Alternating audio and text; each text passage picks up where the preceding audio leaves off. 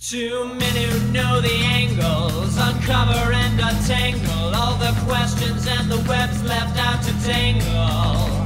In 1962, last Wednesday's afternoon, they'll bend your ears with reckless self-abandon.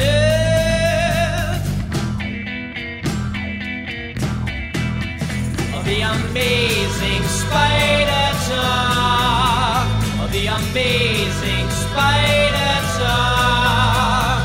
Come swing through the air, sit back and prepare for the amazing Spider Talk.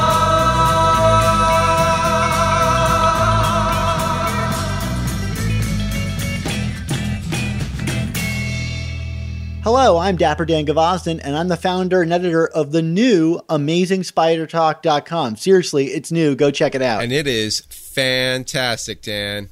And I am the mischievous Marcinacchio, founder of the Chasing Amazing blog and author of 100 Things Spider-Man Fans Should Know and Do Before They Die. Not a new book, but, still you should check it out. Awesome.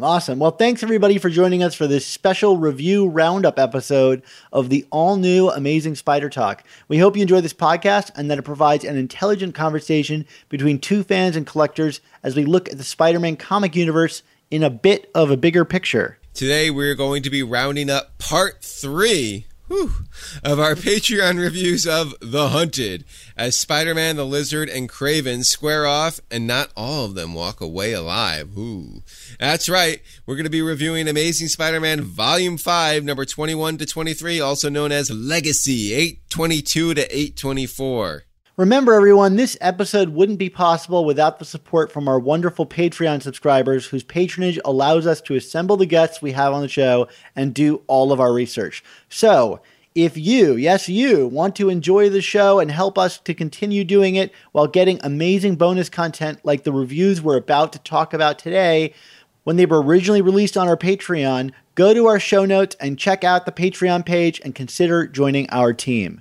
Let's give a huge special thank you to our brand new, incredibly generous patrons. That includes Jason DePaulo, Dusty Morgan, and Gene Ramsey. Well, thanks everybody for helping us out. All that patronage has been put to good use. I've just completely rebuilt AmazingSpiderTalk.com, like I said at the top, for all kinds of new functionality and ease for you guys enjoying the show. So go check it out. If you want to help us out, it gets put to good use for things like that. And we're doing all kinds of new things on the Patreon, like reviews of the amazing Absolute Carnage series that's going on right now.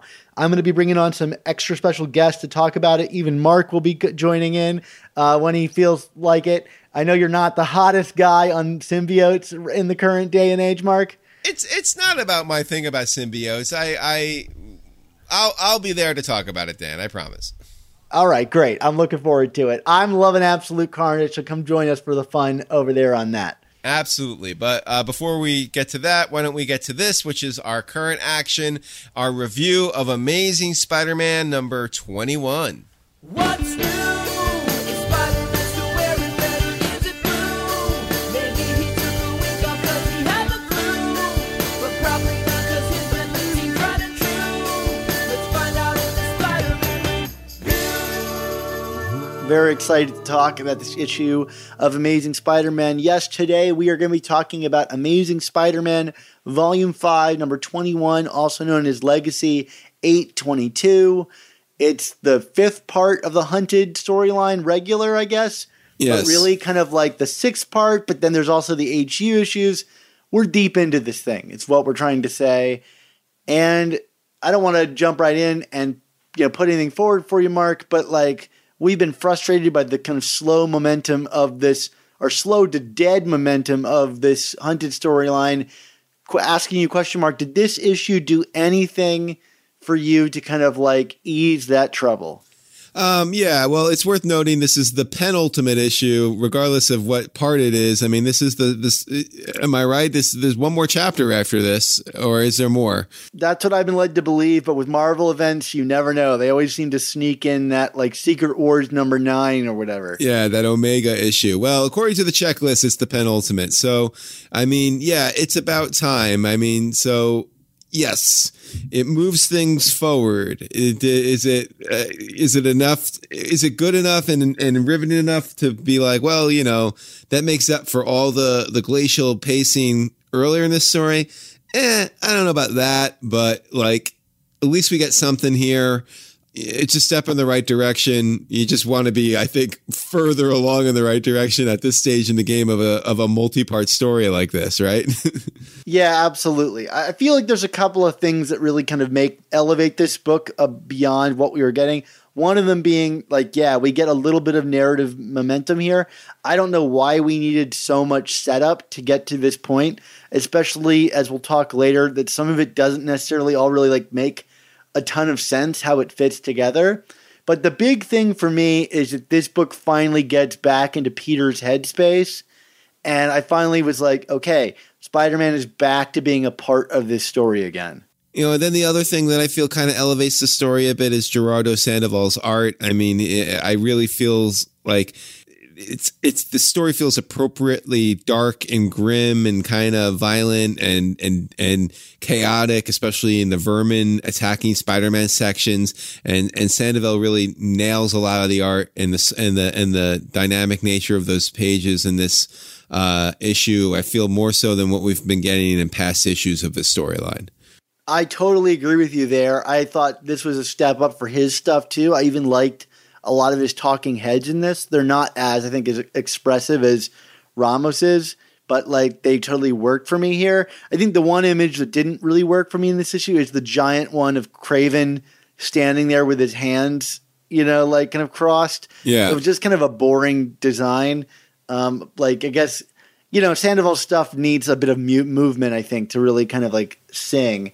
But, it's funny. It's a very violent book with a lot of like, tearing and gnashing and stuffed full pages, but like at the same time there's way less like loss going on in this book than I want. Like we get this early moment with the Vulture getting like a battle report, from his like sides of the battle as they're taking out some robots and killing the people back in the, Plaza Hotel, but we're neither seeing the loss of the people controlling the robots or any of Vulture's people dying. So you're like, well, like it just seems like they don't want to take the risk of killing any of the rogues in this. Like, I mean, no, nobody wants to kill Razorback. But like, if you're going to try to sell me the dramatic stakes of this, at least be willing to kill off some D-list, animal-themed characters. We could kill Tarantula again, right? I mean, yeah, I don't think anybody would really have cried that much about it. I mean, like even like the White Rabbit, she died in the pages of the online digital only Jessica Jones comic from a couple of months back, and nobody batted an eye there. But I guess because they brought her back. Although I guess Mary Jane also died in that comic. Oh, wow. And was brought back. Did you read this book? No, I did not. Notable for killing Mary Jane and bringing her back to life. That's wow. I had no idea the things I miss. It's actually an excellent comic, but to the point, if you want to set these stakes, give me some losses. Yeah, definitely. But I mean, like, I think it's worth noting. I mean, since we've been kind of beating around the bush with it, I mean, in terms of where we're finally, what is Kraven's master plan? I mean, I think let's talk about it at least in terms of thematically, which was kind of what we were guessing all along, which was he wants to push Spider-Man into doing something dark and, against the character, against his code, whether that be to kill, to be violent, I mean, whatever. And we kind of saw this one coming from the get-go. It still is very unclear to me why we needed this grand scheme of his with Arcade and all these rogues and everything. But like, again, in terms of going on the positive side of things, like what's always funny to me is with Kraven's Last Hunt, famously, as J.M. DeMatteis, the writer of that story, said on this podcast many, many years ago, I mean, that was originally a Batman story, right? And it feels like a Batman story in its own unique way. And like reading this comic and looking at the art and just some of the themes, like this really felt like like a version of Arkham Asylum. You know what I mean? Like, and then I think it's really the first time the story has felt that way. So maybe that means it's starting to click in that way. Again, it's the second to last chapter. You would have liked to see this sooner. At least I feel like thematically and tonally, it's where it should be. Does that make sense? Yeah, it's the first time since the first part of the story that I felt that way. I mean, it's just that we get Craven, insisting on calling Spider-Man Spider, right.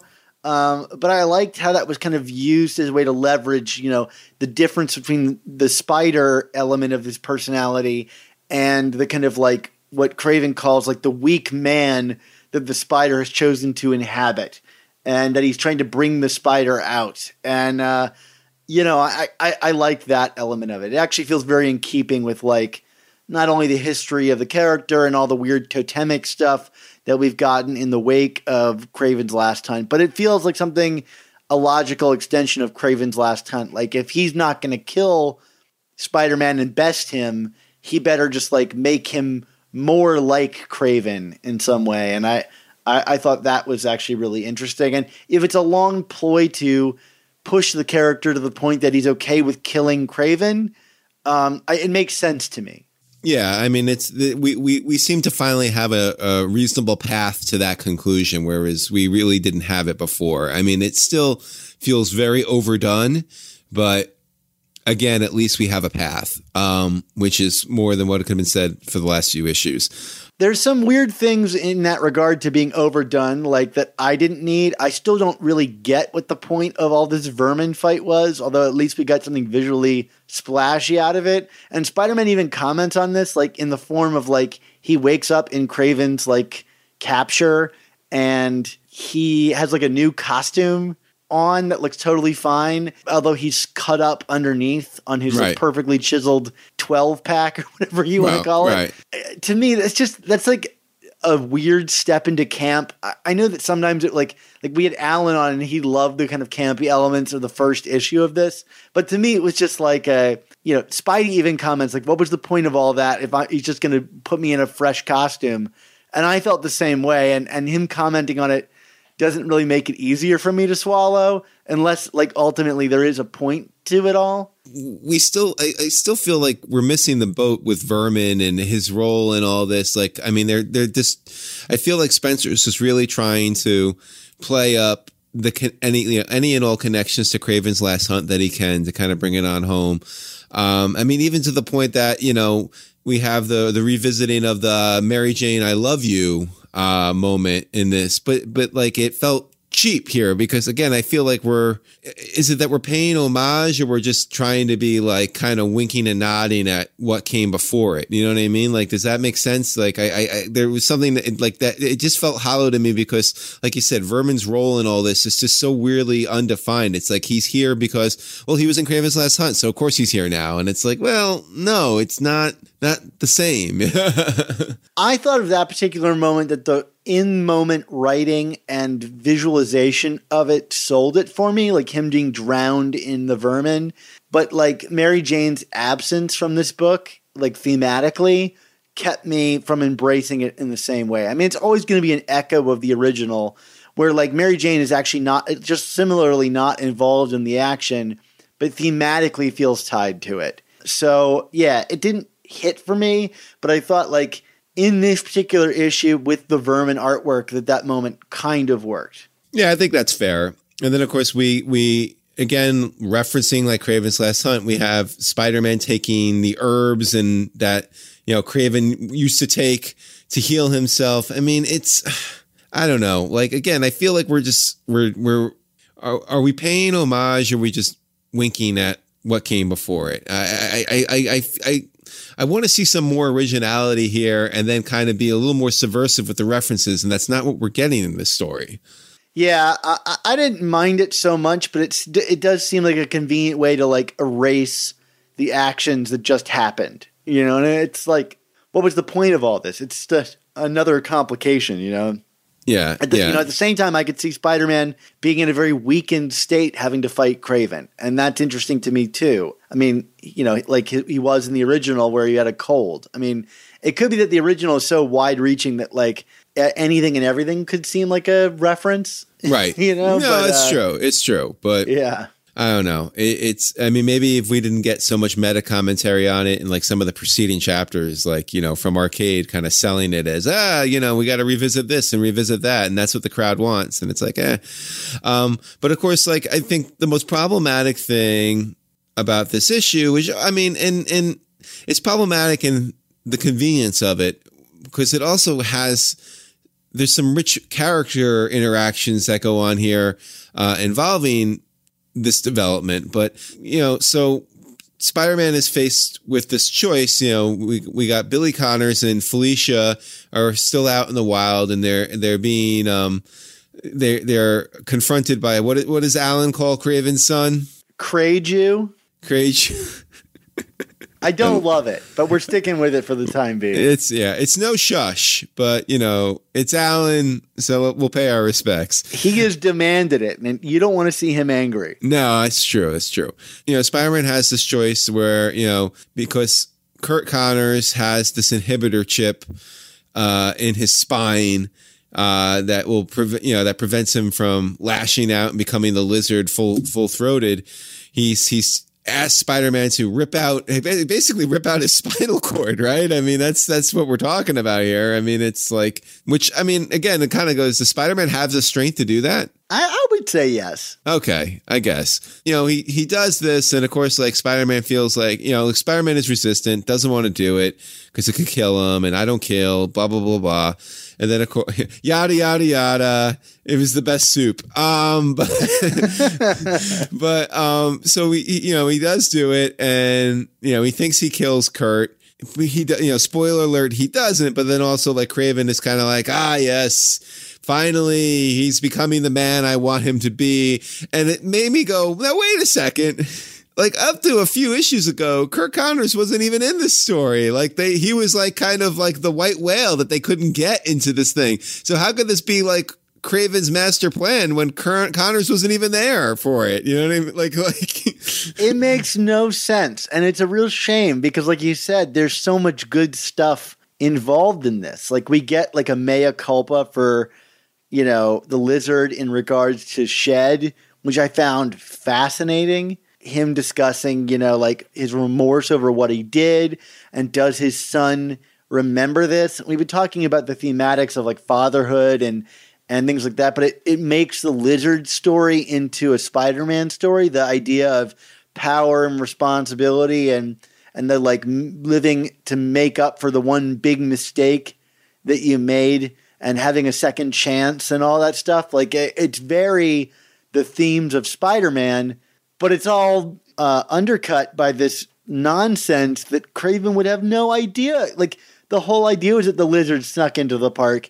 And even in, like, the last issue with Vermin, where Vermin tells Arcade that the Lizard snuck into the park, he's totally shocked by this. It's like the Joker in The Dark Knight. It's, in that movie, he's got this insane plan that involves him getting captured and not captured, and you buy it because the Joker is an agent of chaos, but that's just not Kraven. Right. Yeah. I mean, Kraven he is a hunter. He is methodical. He is, everything has to be planned just so, like you can't go into a hunt chaotically because it won't be successful. So it doesn't make sense. It doesn't play into who the character is. But like you said, we did get these rich character moments. I also feel like we got some things fleshed out from the clone conspiracy. I mean, not only did we get things fleshed out from Shed, but like this idea of the clones that, that Billy is, that their soul is intact, which I thought was really interesting because we never really got, I don't feel like that was explicit during Clone Conspiracy 0, was it? I don't know. I just feel like I liked getting a little bit of context here. Yeah, it's interesting. I mean, I'm not a person that, like, I'll just say personally believes in the idea of souls. Right. But, for me, it was that they had their memories was, as good as them having their quote unquote soul, as part of them. But, like, it was a part of our Spider Slack conversation. There were people that wanted to know, like, do these clones have souls? Are they truly the original person? It seems, yes, they are actually literally that person brought back to life. which, we still have our questions about whether some people made it through. Like, I think for me, the still big question is Gwen Stacy out there somewhere. Like, that's the big lingering question mark for me. And now this would mean it is legitimately the real Gwen Stacy who could potentially be out there if you believe, like me, she didn't really turn into dust in the clone conspiracy. Yeah, that would be interesting for sure. So, yeah, I mean, like, so we got these good moments, but like, again, like a lot of this is kind of, we get there in a very contrived manner. And again, like, I also feel like we kind of predicted this was the path that the story was going to take at some point. Like, what else could it be? So like, whereas I'm glad that things are happening. I'm glad that we're finally moving towards a conclusion, between the pacing and then kind of the obviousness of it. I'm yet to be surprised by this story. Has anything truly surprised you either in this issue or just overall in this story? No, not yet. And it's really a shame. I mean, I think there was an opportunity for the decision that Spider-Man makes at the end of this book to perhaps be surprising if we hadn't like revisited this theme of Spider-Man doesn't kill like a lot over the past like 10, 15 years. Like It's been a real defining, part of Dan Slott's run from like No One Dies onward. So like I kind of admittedly refuse to be kind of like shocked by these things. I mean, because Peter, in essence makes a dark decision and a dark gamble here that maybe we haven't seen him take before. I mean, how do you feel about this choice? Yeah, it's interesting. I mean, like I feel that it was a risk that he took, and it's certainly a dark choice. But like I don't know. I don't know if it's as heavily laden with risk as the writers and the creators want us to believe. You know what I mean? Like because again, like I wasn't surprised by it. It was, I mean, maybe if he truly killed Connors, I'd be surprised by it and like had to live with that and have that on it. But like he didn't. I mean, I think we all saw the lizard coming back at the end of this story, right? Well, yeah, but the question is like, for me at least, like this could be an interesting opportunity to lay some guilt at Spider-Man's feet and actually have him kill Kurt Connors. Like if removing the inhibitor chip caused that personality to die. Yeah. Like say like the Hulk kind of thing, like where he's just the lizard from now on. That's an interesting moment, like I think, and could set up an interesting moment for Kraven to reveal that Connors is dead and, unable to restrain himself from, because Spider-Man also takes his word that he'll be able to restrain the lizard from causing any more pain. I think there's a real opportunity for some interesting drama, maybe not in this issue, but in the next one to kind of, cap it off. I did like that it was a classic moment of no good choice for Spidey, but yeah, I think we all saw like ultimately what was going to happen coming, that the lizard would get back up again. Yeah. But yeah, I mean, it's interesting. Like this seems to me at least the setup for where we're headed, which is for Kraven to ask Spidey to do the same thing for him. Yeah. Well, here we are. They got one more issue to do it, Dan. So I hope we get there. I mean, there's a lot to tie up. And it's I think you and I could have predicted this with issue 1, which is like, I think Alan and I said as much on that review, which is like, hey, we really like this first issue. It would be an A+ issue, but we both gave it like A- because we were like, we've been burned before and we don't want another 6-issue series or 6-issue plus series where nothing happens until the last issue. And we're kind of at that again. And all these event books, it makes me dread Spider-Man events because what they end up being is just 1 or 2 or 3 issue stories bloated to 12. Right. Just like Maximum Carnage. And like, boy, the legacy of Maximum Carnage lives on in all these event books. Yeah, absolutely. Do you want to get to grades here? Yeah, sure. I'm going to give this one a B-. I am right there with you, Dan. It's funny, not to reveal how the sausage is made, but before we got on, Dan was like, I think we disagree on this book. And I, looked at his notes and I was like, no, I think we're in agreement. And then literally the same grade. So, so Dan, we don't disagree. We never disagree. We always see eye to eye. Well, I guess after 6 years, we've kind of melded a little bit here. Yeah. Dan, thanks to our patrons on Patreon, because without them, we would have never got that awesome review. But fear not, listeners at home, we're going to finish Hunted out in style in our review of Amazing Spider-Man number 22. We're here to talk about some Amazing Spider-Man comics, and we've got two people joining me today. One more of a regular, the other quickly becoming a regular. Well, first up, we've got mischievous Mark Ginocchio here. Wait, hold on a second. More of a regular? You missed one episode, and I'm just more of a regular? I don't know, man. It's like that missing annual there, you know? Like, it's not a complete collection until you got them all. Hey, there have been a couple of interview episodes where it was just me solo, so maybe you're more of the regular there, Dan. I don't know. We'll leave it to fate to decide. Oh my goodness. Oh well, yes, it is I, the mischievous one, Mark Ginocchio, and I guess I should throw the microphone over to the interloper of the group. Who are you, interloper? I am the available Alan Cherstle. See, I was like the credit, the alliterative credit that the letterer gets, way back in 60s Marvel. I went like the Artie Simek credits. Well, you were available, and we also wanted to have you back because you started off this conversation about Hunted with us when Mark wasn't available. And so we wanted to bring you back on to get your feelings on the arc over in its whole and as it concluded. So today we're talking about Amazing Spider-Man number 22, or for all you nerds out there, Legacy 823, which is fine.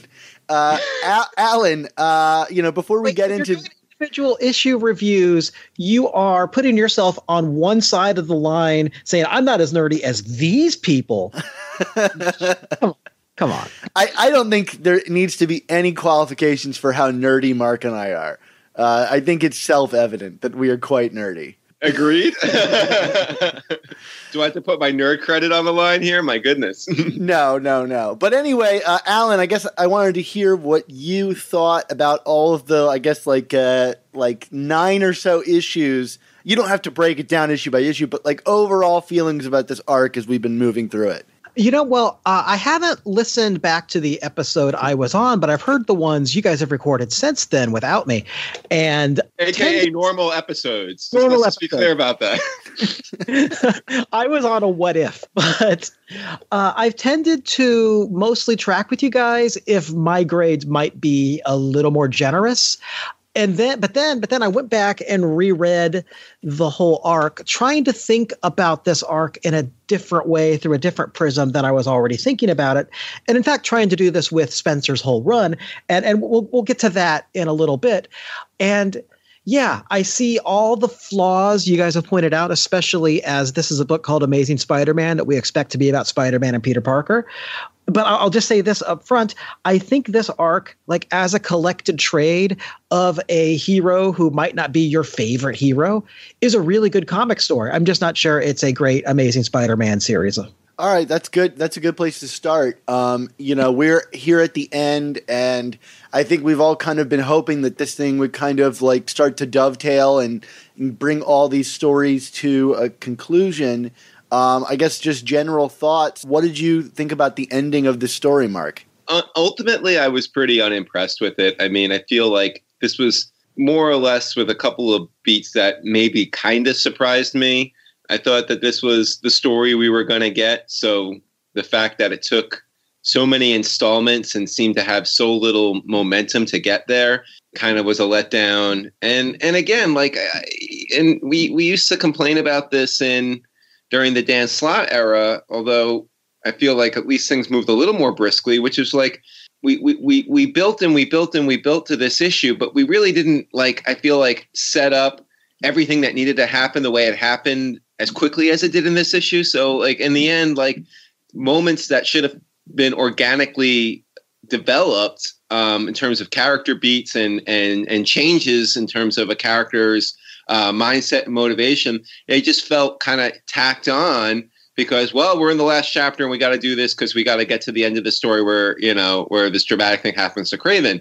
There were certainly plenty of moments earlier in this storyline that felt very superfluous, that maybe we could have had more introspection to Kraven and what he was actually trying to do and how he was trying to break Spider-Man. And frankly, we should have had more time with Spider-Man so that when his ultimate, final stand came against Kraven, the moment would have felt earned instead of just like, well, this is kind of what we expected him to do. I mean, nothing caught me off guard there in terms of Spider-Man's behavior, and that's disappointing. Alan, how about yourself? Caught me off guard about Spider-Man's behavior either, but there were surprises that did get me. I think everything, like beat to beat, scene to scene, these are really well written, mostly well drawn, exciting, thoughtful, weird comics. But the hero himself is just kind of there looming over it as a presence who will have a predictable set of responses rather than as a character who is going through this adventure and experiencing things and growing or changing and being tested. And I mean, to me, this is getting into like territory where Batman has been for a long time, where a lot of Batman stories are about Gotham and about the Batman cast and about new crazy configurations of what these characters can be when smashed together. And maybe Batman's core philosophies or approaches are questioned philosophically throughout the story. And then at the end of the story, those approaches are demonstrated to be right. And then we move on. That's new for Spider-Man. I'm not sure how I feel about it, but that seems to be what we're at. As a Batman-esque Spider-Man story, I think this is a pretty good one. Issue by issue, beat by beat, I think these issues are better than much of what has run over the history of Amazing Spider-Man, but I don't know that they feel like Amazing Spider-Man. Well, I want to choose one word from what you said to kind of echo in my feelings about it too, Alan, is the predictability of it all. I'm definitely going to insert a clip in here of you and I predicting the end of this story back when we reviewed issue 1.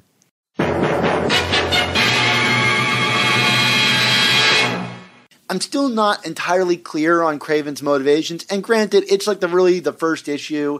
I don't quite get like how all of these various arms all come together. Like, what is he doing with these hunters? Why does he care about these villains in animal costumes? And how does that tie into getting Spider-Man to kill him?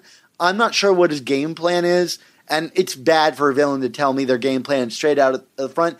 But I just don't know how they work together. And I don't know if that's a negative. We're so used to stories spinning out of control, especially stories that have extra tie-in issues. Yeah. That, I'm a little worried that all of these elements might not cohere. Kraven's done goofy stuff before, so I can entirely buy the putting a shield around Central Park and taking over the Plaza Hotel routine. Great, but why would he do that when, the story that this issue pays homage to in its first pages is the rawest, purest me versus him? I'm still intrigued to see where it goes. Yeah. I think it's going to make allies and enemies alike in the face of this hunt. So let's talk about this big brouhaha that happens. We've kind of danced around this. We're calling him Kraven Jr. on the show. And you suspect maybe the Black Cat kills Kraven. I am in the camp that Kraven kills Kraven. Sure. At the end of this story, because how do you one up Kraven's last hunt? The only way that Kraven can really prove himself worthy is to kill himself again as his younger self. I can't believe I just said that. But it's comics, people. That's the only way. Yeah. Well, look. Kraven killed himself before. We're going to just make that literal, and he's going to kill himself.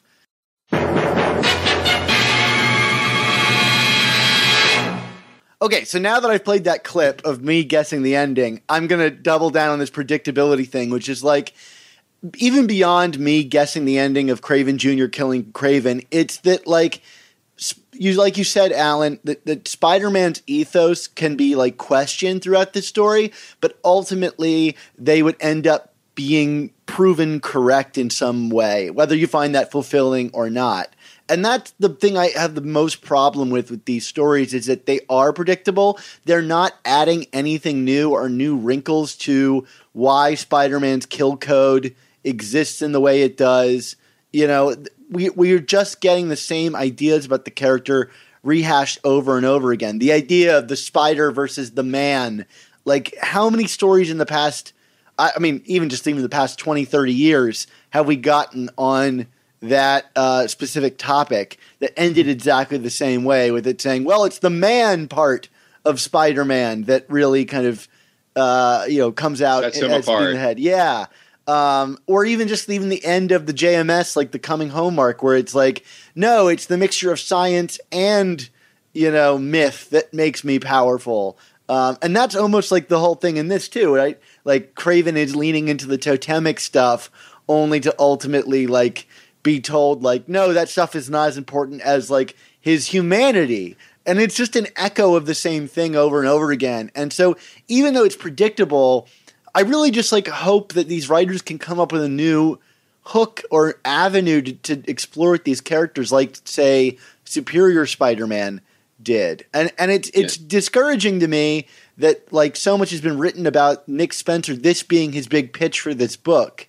Like that this is the story that got him brought onto Amazing Spider-Man. And I'm sure there were a lot of other things too, as proven by some of his writing and other issues.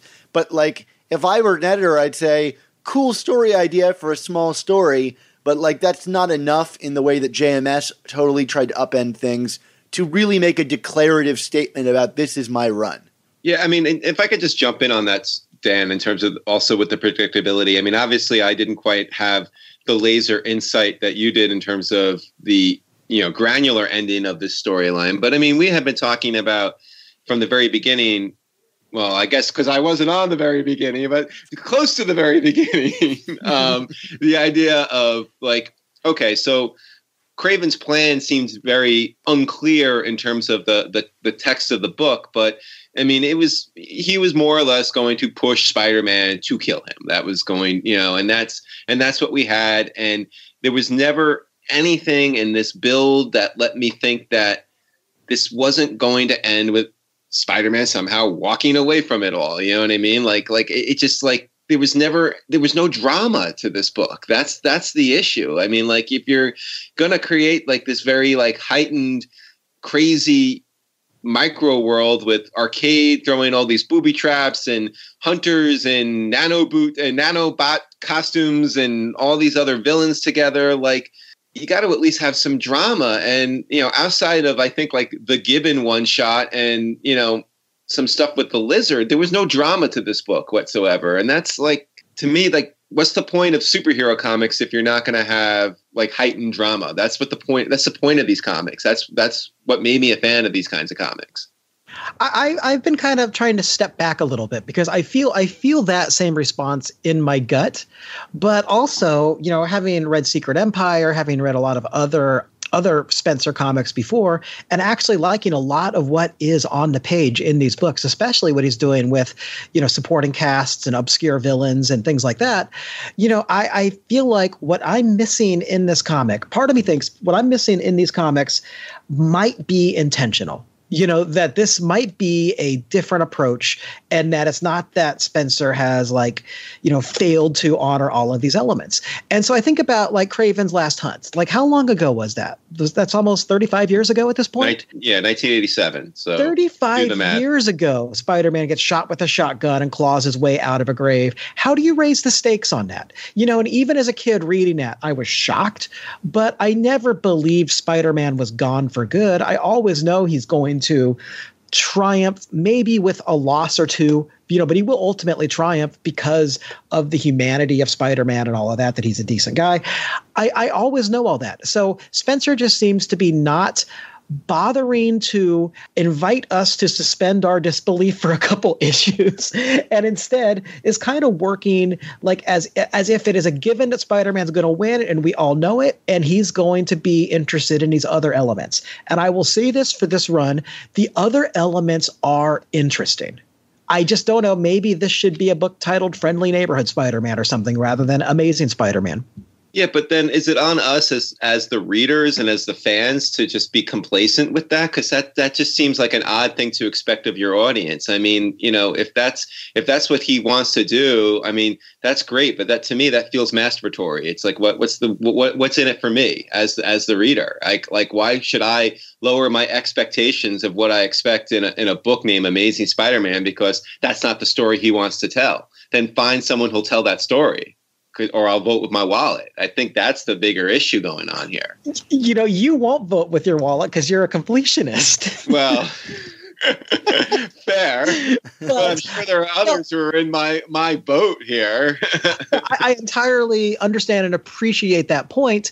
I'm just, you know, I mean, I guess this is a bigger point that maybe it's too early to get to this, but you know, Marvel doesn't seem to know what to do with Peter Parker right now. They haven't known what to do with Peter Parker for a couple years. And Spencer seems to be kind of not taking a swing at that. You know, he seems to be, we just have this, there's no like, remember the Brevoort memo that animated Brand New Day, and then there were slots, you know, late in a slot runs, you know, when we had Superior and we had Parker Industries, you know, these big ideas about who Peter can be. Now we don't really seem to have either of those, and we have what seems to be like kind of a continuity light set of almost inventory stories that could have appeared almost any time in Peter Parker's history.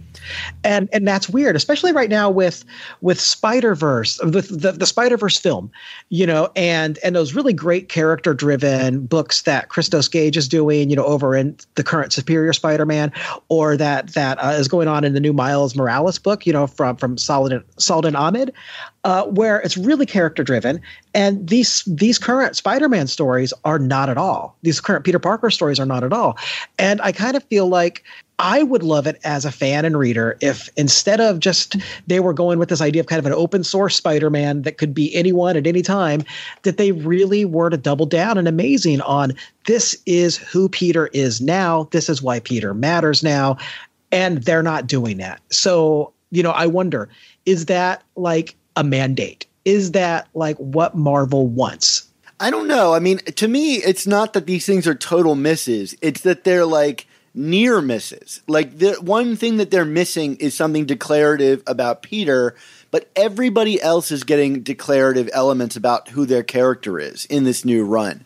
And like and I think part of that is that it's very reactionary to how the world around Peter has been changed over the past several decades on this book, you know, starting all the way back with, I'd say, like Brand New Day. Like, it seems to me like Spencer, you know, as he self-described to us, that he, you know, read every issue of Spider-Man. And this to me seems like someone who did that and then wrote a list of things that they want to correct. But we're overall like confident about like who Peter was, and maybe overconfident about how much Peter needs to be incorporated as a part of that corrective. Because everything around Peter is changing in ways that I like, for the most part. I mean, I don't know that I bought Craven's change here, but I feel like the first issue of this run was where he got out of the way he thinks that he wanted to correct to get Peter back to where he felt was regular. But then he just kind of gave up and focused on other people. And I think you could do both things. Like, I don't see it as, you know, a mandate or anything like that. It's just a change of where his attention is placed. And for a first year on a book, it's frustrating to not know where the attention is placed in regards to Peter. And, you know, I'm echoing a lot of things that have been said, you know, earlier, but I don't think it's that far off from being exactly where it needs to be. It's just missing the core element of who Peter is and what he wants. And this story is as indicative of it as any other. I mean, we're going to get into the granular details of this, but like at the end of the story, Craven's just like, all right, Peter, go do your thing. And then we hang around with the story without Peter for a little while, as if this was just another, you know, bump on the road for Peter's own life. Yeah. And I mean, I get what you're saying, Dan, and you're right. I don't want to sound like I'm coming down too hard, like the book is ruined or anything like that. But I think, you know, the other element that you got to consider here is, like you said at the beginning of this episode, I mean, this story was Spencer's pitch to get on this book, essentially. And, you know, I mean, we spent a lot of time in this story I feel, I mean, to me, the story was a miss. It was a miss. I don't think that this is going to, in time, live up as one of the great Spider-Man stories. I just don't think it will. There was nothing to it that I feel defines it as such. And to kind of I mean, I hate to say, well, you hyped it, so you should deliver. I mean, that's not always the case, but like, I don't even know if I'm going to be remembering this story a couple of years from now. I mean, like, say what you will about some of Slott's big stories, and like, Lord knows, like Spider-Verse, go back to the archives of our story of our podcast. I did not like Spider-Verse, but I'm still talking about Spider-Verse. That's, and that's interesting. And Spider-Verse obviously had a much broader impact on the Spider-Man universe with Into the Spider-Verse. I mean, like, so there's something to it, even if that story wasn't executed the way I wanted it to be. This story to me just feels unremarkable, which I think is like just the most distressing thing you can have in comics. Like, it shouldn't be unremarkable. Like, there should be something to really hang on to here. And I don't know if there are a couple of individual moments that made me say, oh, that's interesting. Or, oh, that's a good turn for this character. But like, as a whole, there's nothing that I feel I'm going to glom onto where years from now I'm like, remember Hunted and the impact that had. It's just like Peter kind of came into the story randomly and left randomly. There was nothing. He didn't even come in or come out on his own under his own power. Like, he didn't make any of the key decisions. Yeah, he was captured, then he was let go, then he was drugged, and then he was let go again. And those beats were really rushed through. You know, like when he gets beat down in the previous issue, like, that is just dashed right through. There's this underwhelming, like, 2-page splash that doesn't really have enough story content for me to really understand that he's losing a big fight. And then there's like one more page of this fight going on.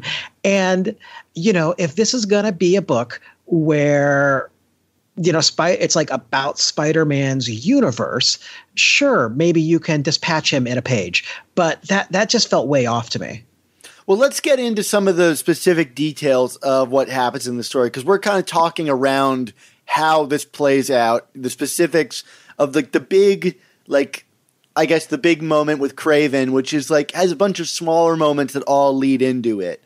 So, I mean, I think it's the key thing here is that, you know, Spidey is, you know, trapped and racing against the clock. He let the Lizard go, and he is ultimately let go himself, where he discovers that, like, it appears the Lizard has torn up all of these guards outside of the room, and Spider-Man is dealing with the death of all these people on his own hands. And then Kraven enters the scene and reinforces that, saying, like, you have made a decision to kill people. You saw, you know, 2 options and chose the one that you felt best fit the situation. So you are willing to go there.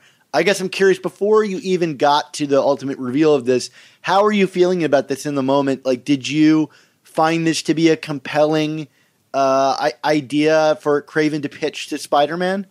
I mean, it's an interesting theory, although, again, we're not to revisit where we were last episode, Dan, or whatever episode it was when Spider-Man and the Lizard were caged together. But, like, you talk about suspension of disbelief. I mean, like the Lizard wasn't even supposed to be in this world here, right? I mean, wasn't that kind of the surprise of, oh, the Lizard's not here. Oh no, now he's here. You know what I mean? So, like, if this was Kraven's master plan, he really came on it kind of fortuitously, not with much cunning and planning. So I guess it's something to say that was part of the plan. But, like, if you go back and actually do the, you know, no prize it and do the machinations, this wasn't supposed to happen this way. So, like, then what was he going to do at this point if the Lizard wasn't in the game? And it's a little too much theater for Kraven, isn't it? Like, to slice up did Kraven kill them, or what? Am I missing something? No, I'm pretty sure it's Kraven who did all of that stuff. That's what I thought. Like, to try to trick Spider-Man, it's just, you know, I don't quite buy that. But that said, you know, reading it twice, I thought it was kind of, you know, it's one of those killing joke moments, and I'm tired of killing joke moments, but I do appreciate that Spencer, you know, later undercuts it. But where, you know, the villain is asking all the usual questions of the hero. Why do you not kill us? Why do you let us escape and then kill again? And, you know, for the heroes to make any sense in the world to us as readers, we have to, like, believe that they exist in a world where all of these stories maybe didn't happen.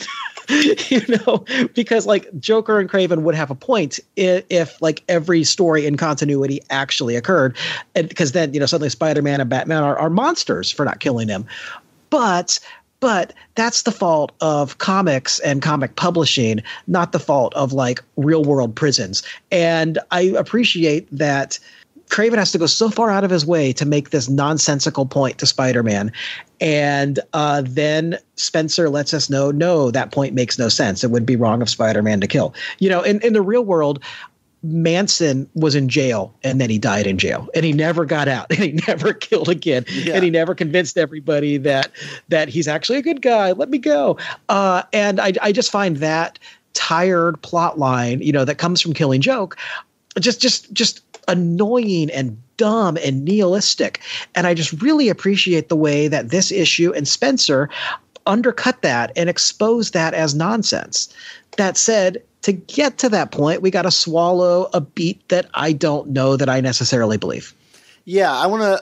I think I agree with you ultimately, Alan, in like a helicopter view. But like on this specific point about the guards and the like Kraven's plan to kind of secretly cut up and poison the guards so that it looked like Spider-Man was involved with letting the lizard go and killing them. To me, it's a sort of mind games that like Kraven's playing are not like him. Like he's a guy that's a big moralizer. I don't see him like, it seems here he's like trying to operate on technicality and be like, what are the small things I can do to manipulate Spider-Man into actually killing me? As if that, Spider-Man like physically killing him was his ultimate goal. Even if it is his ultimate goal, like, I just don't believe that Kraven would go about it that way. Like, he would do some big grand drama. Like, but here it almost seems like him manipulating Spider-Man is sort of like his own admission that his ideas aren't correct. If he has to trick someone into his ideology, like it's almost like him just giving up already. And maybe that is part of why he ultimately does give up. But I just don't believe that Kraven would be so, like, operating in the grays of things. Like, he's a very headstrong guy. And I just don't believe that he would, like, resort to the kind of, like, Joker trickery that we see in this issue. Sneakiness, yes. That's just not his thing. This is the guy that killed Spider-Man with a shotgun and then dressed up in his underwear. I just don't believe that guy is sneaky. No, that's a great point. I mean, maybe this was the Jackal or even Norman Osborn. You know what I mean? Like, I feel like there would be more of a psychological attack. But yeah, Kraven is just kind of, he's about the hunt. Like, what about this plan is the hunt? Like, yeah. I don't know. I mean, although he was never going to hunt again, so maybe that's why he's become more psychological based. I don't know. Yeah. So back to Kraven the Manipulator. So back to Alan's point about like, the key moment of this issue, at least I, see it as the key issue, is this point where Kraven has now laid out his whole plans to Spider-Man and telling him, you've made this choice, and Arcade sets up this other, like I thought kind of weirdly handled choice where he's like, well, I will kill everybody in the park essentially if you don't kill Kraven. And Spider-Man has put at this like crossroads where he ultimately realizes, oh wait, after beating up Kraven, I don't have to kill this guy because this has all been manipulated as we've been discussing. And he has to show Kraven the truth of the world as he sees it. So he jams his face up against some televised viewing device, and Spider-Man and Kraven watch the lizard approach Billy and Felicia in the park, who have already been kind of tossed around by Krayju. Alan, I hope you're happy with me saying that. You have demanded that I call this character Krayju. I'm not proud, but I every time I see him, I immediately think of that, and it's. I don't know. I think we can be better people than this. I'm sorry to lure you down into this hole. It's okay, Alan. We know that you are known for your incendiary thoughts and words. We only have Alan on for the hot takes and the controversy, Dan. Yeah, exactly. So to this point, like this scene that plays out here, I want to get your guys' reads on it because this is the moment for me that like is the whole point of this story, right? We are seeing Spider-Man's ethos in work, and Kraven is changed fundamentally by it. And I have to say to myself, it did not work for me at all for a number of reasons. But I'll get into those, but I want to hear your guys' thoughts first. Well, first of all, I not to be glib about this moment, but like I did find it strange that like as Spider-Man is like watching, he like sees like Felicia get stabbed.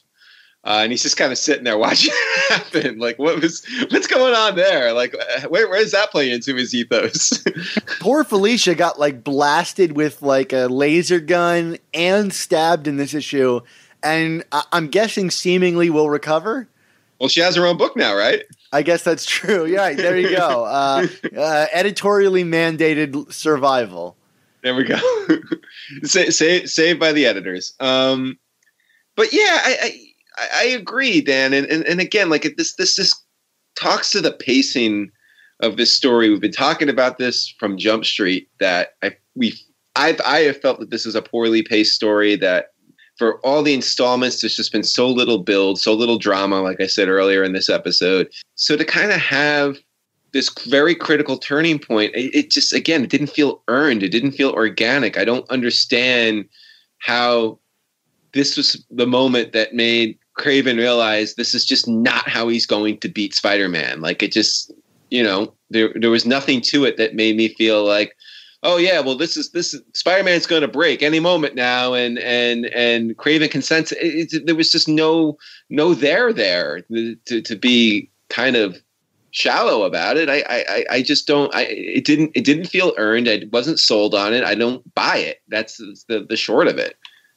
And I'm kind of with you in that I don't think all the elements really came together. The speech was good. The staging was flawed and awkward and maybe even confusing. And, it feels like these characters maybe should have been in the same place or something. But I do like the broader idea that Spider-Man's trust in in other people, his belief in basic human decency, wins the day. But for him to trust that a volatile weirdo like Kraven, who is given to these squalls of honor, of honor and anger, is going to be convinced by this, and for him to sit there and watch Felicia be stabbed to prove a point to a guy who, makes his decision making is not rational. That I don't know that Spider-Man is like so steeped in Kraven's code that he could have predicted this outcome, and he really should have been holding him up to watch this rather than going out there to help out. I don't know if Spider-Man necessarily predicted this outcome. I'm actually okay with it on that level because I feel like Kraven is the kind of guy who like could, not that his mind could be changed that quickly, but he is a man of like who operates solely on principles and things like that. So like Spider-Man just showing him something that like discounts his worldview, like I see could change Kraven in a way because I feel like the guy does operate in that regard. I have two major problems with this moment and why it doesn't work for me.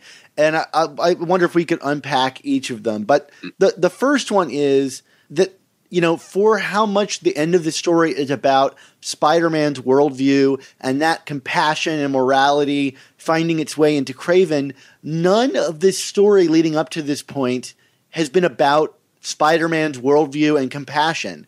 It's been about everybody else and their kind of like violent animalistic nature, but there's been no opportunity for Spider-Man to truly show his compassionate side. I guess the closest we ever got might be in the Gibbons story where he goes and comforts him in his death. But like even Spider-Man didn't know the backstory to what was going on there. He's just being generally compassionate towards someone dying, which I don't think is a very high threshold to ask people to clear, especially for our hero. But yeah, I mean, for me, it was like if this was really what the story was about, this clash of moralities and Spider-Man's being the one that wins out, it'd been nice to have seen some of that in the story. And it made me wonder, and this is where I want to get your guys' feedback, obviously, is, we have 50 plus years of Spider-Man comics where we've seen Spider-Man's morality and worldview play out. Is it up to these individual stories, like one like this, to reinstate something that we all know? It is in my opinion that yes, you do need to, if your story is about that, show moments of that. But I could see the writer thinking, why repeat this when our readers know this so well? Where do you guys stand on this? For me, I'm more on your side of the fence, Dan, and that I feel like you still have to, even though we have 50 plus years of continuity and stories to mine from, I feel like that old adage, every story is somebody's first story, and I feel like you have an obligation to kind of create the arc within your own arc. So you know what I mean? Like you need to, if you're trying to sell the build to a certain moment, to a certain beat, you can't just go on the idea that, well, we all know who this character is and we've all read these stories. I mean, we were just saying earlier, Kraven's Last Hunt was 30 something years ago. I would wager that there are people listening to this podcast, right? A high number of people listening to this podcast that never read Kraven's Last Hunt, right? I think it's entirely possible. I mean, I know it's this big famous story, but it's 30 something years ago. There are people who were listening to this who weren't even born yet. I don't think I was born yet. Was I? I was. I was. 87? Okay. I was one. So there you go. A highly engaged reader at that point. You were one, but not everyone, you came on to Spider-Man in the 90s. Not everyone born in the 80s came on in the 90s. They might have came on during the JMS run or during the Dan Slott run, and they didn't think to go back and read that story. And unlike Alan, at the age of 1, I recognized a William Blake analog when I saw it. Don't remind me of my humiliation in college.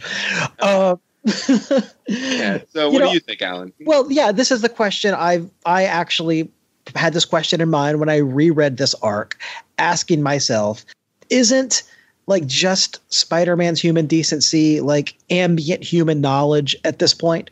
Like, do we need that truly restated in this story? I mean, I find that question fascinating. And I would think that, like, right now at this particular point in history, when there are literally 2 different Spider-Man movie franchises going on with so many different iterations of the character, and the only one thing that all of the characters share, other than a basic power set, is this sense of responsibility and that. I mean, it's the animating impulse. It's like if you do a sequel to Frankenstein, you don't have to show him putting the brain in. Frankenstein's in the culture. We know what it is. And I don't think that in this case, being denied a scene where Spider-Man stops to save a cat from a burning building is really like going to hurt the climax. I have issues with the way the climax is paced. It is weird, though, like the things you are expected to know and the things you're not. There's all the homages to past stories. Spencer tends to kind of wallow in different, different eras and elements of Spider-Man's life, depending on, what the current story is. And I don't know how much of the story is comprehensible if you haven't read Kraven's Last Hunt, but I don't know that they need to establish Spider-Man's a good guy who likes to save people and won't let you die. I don't know that they need to establish that anymore, guys.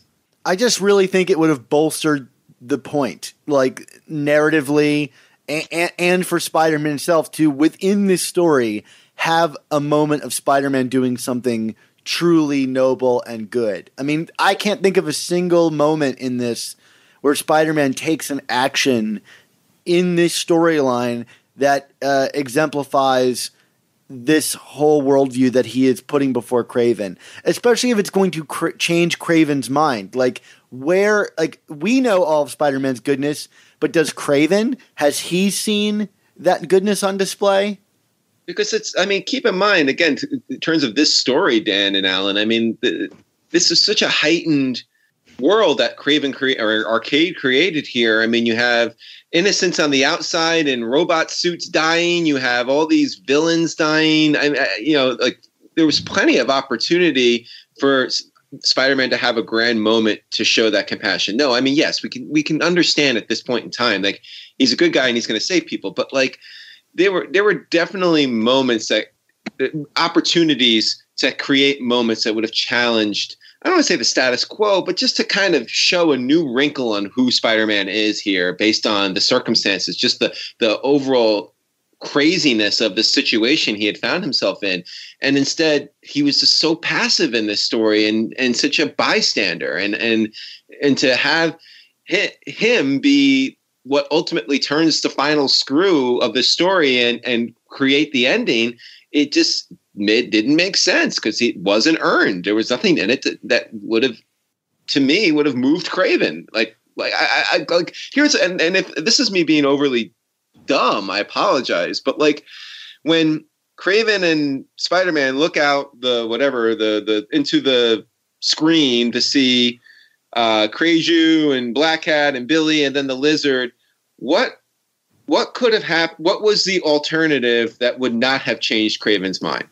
That's a really good question. And I think that moment, like, it's a weird thing about the story that ultimately the story does not turn on Spider-Man's goodness.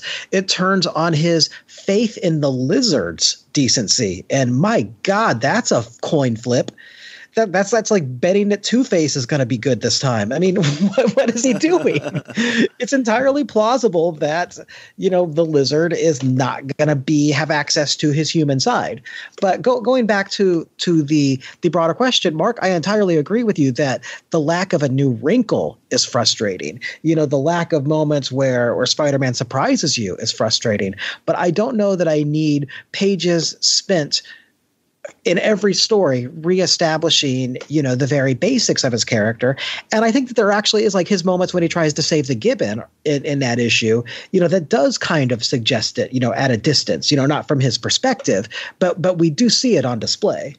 But I feel like if his character is going to be the central thesis of the story, then you should show it more. I mean, that's the question. Yeah. Like, like I said when this all started out, this arc feels to me like to confirm something that I've been suspecting for a while, which is that Amazing Spider-Man seems to be moving away from being the stories of this character and what he experiences and goes through, and being stories about what it is like to be in the world with this character who we all know all this about. And that's the question. Does that work? Do we want that? I don't know. We had talked a lot reading through the story about these kind of themes and ideas about fatherhood. And that seems to largely be where this book kind of ends up. It's a discussion between the difference between the Lizard in his redeemed state and Kraven as he is now, who I guess he didn't mass murder his own children. He killed a couple of his children, and then one of his children killed all of his other children. But ultimately, the redemptive moment is for the Lizard, who decides, if I can make it out. And that's my other problem is this moment that we're seeing through the screen to me is not very clear in what actually occurs. We see the Lizard tear into Kreiju and in this big page of like violent images. And then on the next page, Kreiju is just gone. He just disappears out of nowhere. And we have this scene where where the Lizard, I think, and you guys can correct me here, I think the Lizard is about to attack Billy and Felicia, and in that moment is able to calm himself down, stop himself, and then run the opposite direction. Is that what I'm meant to take away from that moment? I mean, that was my takeaway. Yeah, same here. I just didn't think it was all that clear for like a big moment like that, so it fell pretty flat to me. But I do like that, like, if that is my understanding of what goes on in the scene, that like ultimately, at least the themes of like the fatherhood element do come back around. And we're experiencing even the final image of the book is that photograph of Kraven and his, young children clones of himself. His high evolutionary moment. Yeah, but it just makes me really wish that we had like experienced that a bit more rather than through that weird like seeming recap of issues we never got. Like, imagine if the lead up to this story had been, instead of teasing Kraven and, you know, all of the like Hunter stuff early on that we had been experiencing Kraven and fatherhood and his kind of twisted moral code about achieving the greatest things, as we see in the flashback here where he's like got a spear and he's going after this giant beast and all of this stuff. If we experienced Kraven's conquest, you know, I think it would have really made this more powerful in that he's seeing his own, you know, terrible actions as a father reflected back on him. Rather than it being about Spider-Man's morality, it should really be about, like, you know, Kraven and Lizard's different approaches to redeeming their roles as fathers. Yeah, Dan, that makes sense to me. You're doing all this work to what would make the story we were presented with perhaps work better or have more impact. But, you know, the story you're talking about is a Kraven and Lizard story, not a Spider-Man story. And it feels to me like what we actually got in the Hunted arc is kind of a strangled, uncertain attempt to not quite admit this is a Lizard Kraven story rather than a Spider-Man story. I think it would have worked better if, yes, it had just openly been a Kraven and Lizard story with guest starring their buddy Spider-Man. But no, here it is as the big event in Amazing Spider-Man this year, or so far this year. And that's why it probably feels lacking. I think there were a lot of, I'm with you generally overall on this, in that it's close to being, you know, good. It's close. I think it is pretty good. It's close to being better than good, but it's not quite what I'm looking for in Amazing Spider-Man. And Kraven Lizard team up, sure. That's a book that I'm sure has some audience. Well, Dan, I know this wasn't exactly the point you were making just a few seconds ago, but in terms of the artwork, maybe I'm being a little too hard here, but I mean, you know, obviously the series has seen a number of different artists, but like for me, I feel like having Ramos on this specific chapter was another bit of a miss. I just don't think he was the right tonally for what they were going for here. I mean, this was kind of begging for like the darker realism of an Immonen or even a Kamikoli. I mean, I don't know, is Camo even with Marvel anymore, or is he doing Batman stuff now like he's always wanted to do? He was doing that excellent Vader book for a long time. I don't know if you've read that, but it's one of the best books Marvel's putting out. Okay. But yeah, I mean, I just felt like Ramos's kind of loose and fluid figures and kind of, you know, that dynamic nature of his, like for something that is kind of darker and grounded more in like trying to see the detail of certain moments, helped lose the moments, and I think kind of detracted from this story a lot. No, I don't disagree. I mean, I think this is a stronger chapter from Ramos. I still think the first issue stands out as like a more. I mean, I think that the first issue of this book is more interested in art and artistry.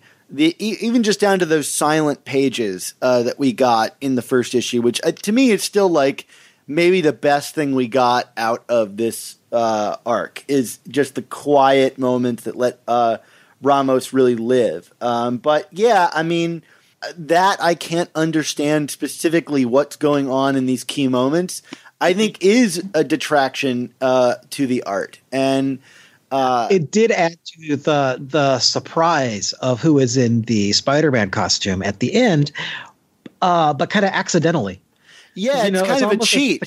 The kind of rushed quality of maybe the inking, you know, the uncertain bulk of whoever is wearing that costume, you know, made it hard to tell that, oh no, you should be able to spot Kraven. You know, Spider-Man looks like a soccer player. Kraven looks like a linebacker.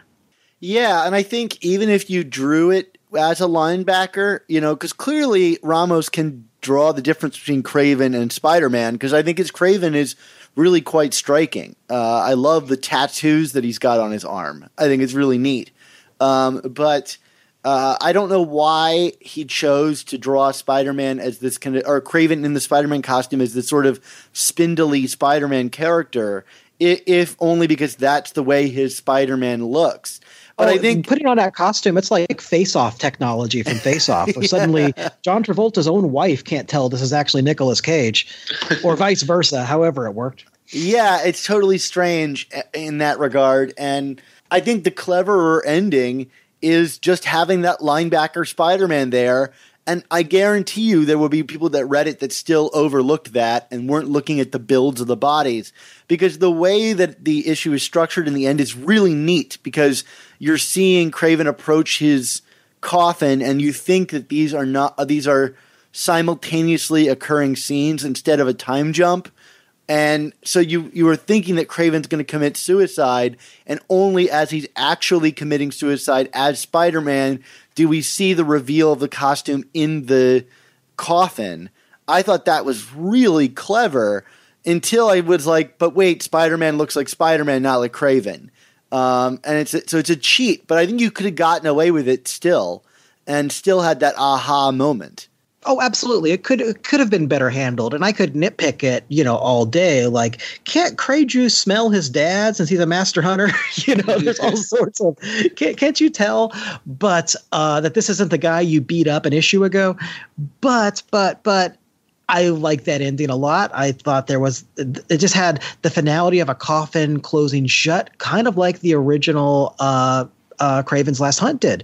So I was on board with it. I was feeling more forgiving, especially the second time I read all this through. I like this ending. I'm going to come out and say it. Like, do I think it's earned? No. But I think, just again, from a helicopter standpoint, like just way up above, I'm like, this is the best version of this ending. Was it earned really when Spider-Man beat up Firelord? There's something I don't know that can be truly earned, but are still kind of awesome on the page. Yeah, I mean, it's awesome on the page. I don't know. I would make an argument for the Firelord story, if only because it's 2 issues and it really like goes through like 20 different things that Spider-Man does to bring down Firelord. Like, I feel like the desperation of that story is really sold, but don't get me started on the Firelord issues. I won't. I love those issues. Yeah. They're great. I don't know that I felt like we were ready for Kraven to die necessarily. Like, I find it a bit of a bummer that the first major Spider-Man Kraven story that we've gotten since he was brought back from the dead is his death again. It's like we're just recircling the same things. I did find it kind of cheeky, and I don't know if this is intentional, that there's the image of Kraven looking back on his conquests with him looking at a squirrel. And I thought for sure that was a nod to his adventures in the Squirrel Girl book, where he drives around in his Kravan.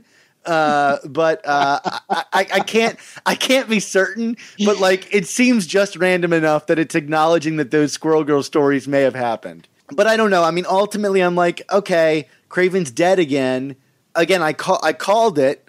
I don't think it took a real like Nostradamus to call it.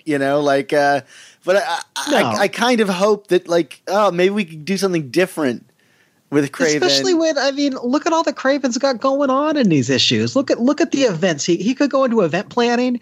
There's so much like that he achieved to set this up that it really should feel like he should have ideas for something else he wants to do. But I will always believe any like crazy turn of heart on the part of Kraven. But I guess not to be again the overly pedantic one here, but so talking about the build to this moment, obviously with Kraven's death, I mean, so just him accepting that who Spider-Man is and how he can't break them, that's what it takes for him to not be killed by the spider? I'm confused. like he wasn't killed by Spider-Man. So how did this happen?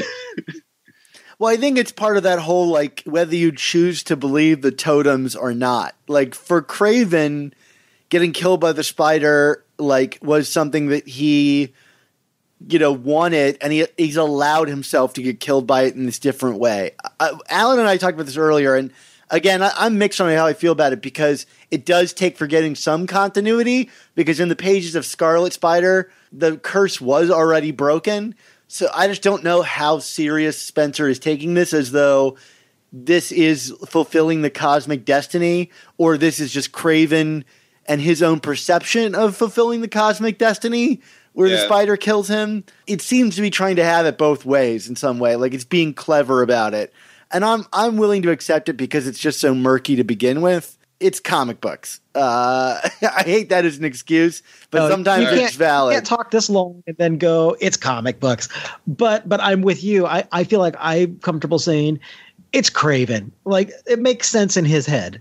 And I believe that this could make sense in his head, even if it doesn't make sense in my head. It didn't make sense in my head why he shot Spider-Man with a shotgun and then wore the costume way back when. Well, that's because, JMD wanted to write a Batman story and didn't get to do it. So Now perhaps a Spider-Man story that honors that story that seems to me structured like a lot of Batman stories are today. Well, do you guys want to give our final thoughts and grades on this? It's only been an hour, Dan. Yeah, I know. I feel like we've kind of like put ourselves out there and how we feel about it.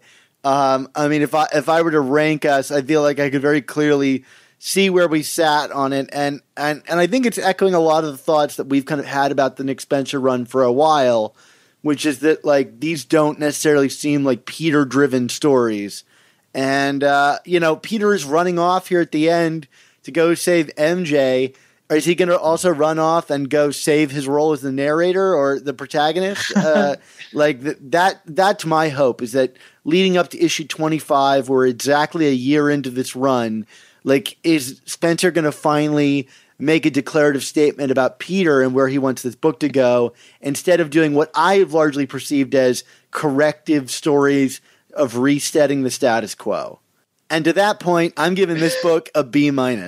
I guess I should go next as one of the semi-regulars on this show and end it with grievance where I started, right, Dan? Yeah, I mean, I agree, obviously, with your overall point about what this past year on this book has been. I kind of just keep waiting for the Spencer of that very first issue that he wrote to come back. And again, that's not because of Peter and MJ getting back together that I liked that first issue so much. It's because I felt that this was a guy who was getting his hands on a character that he really wanted to write in a certain way and seemed to have a certain confidence to him. And that has been largely absent in the last 21 issues.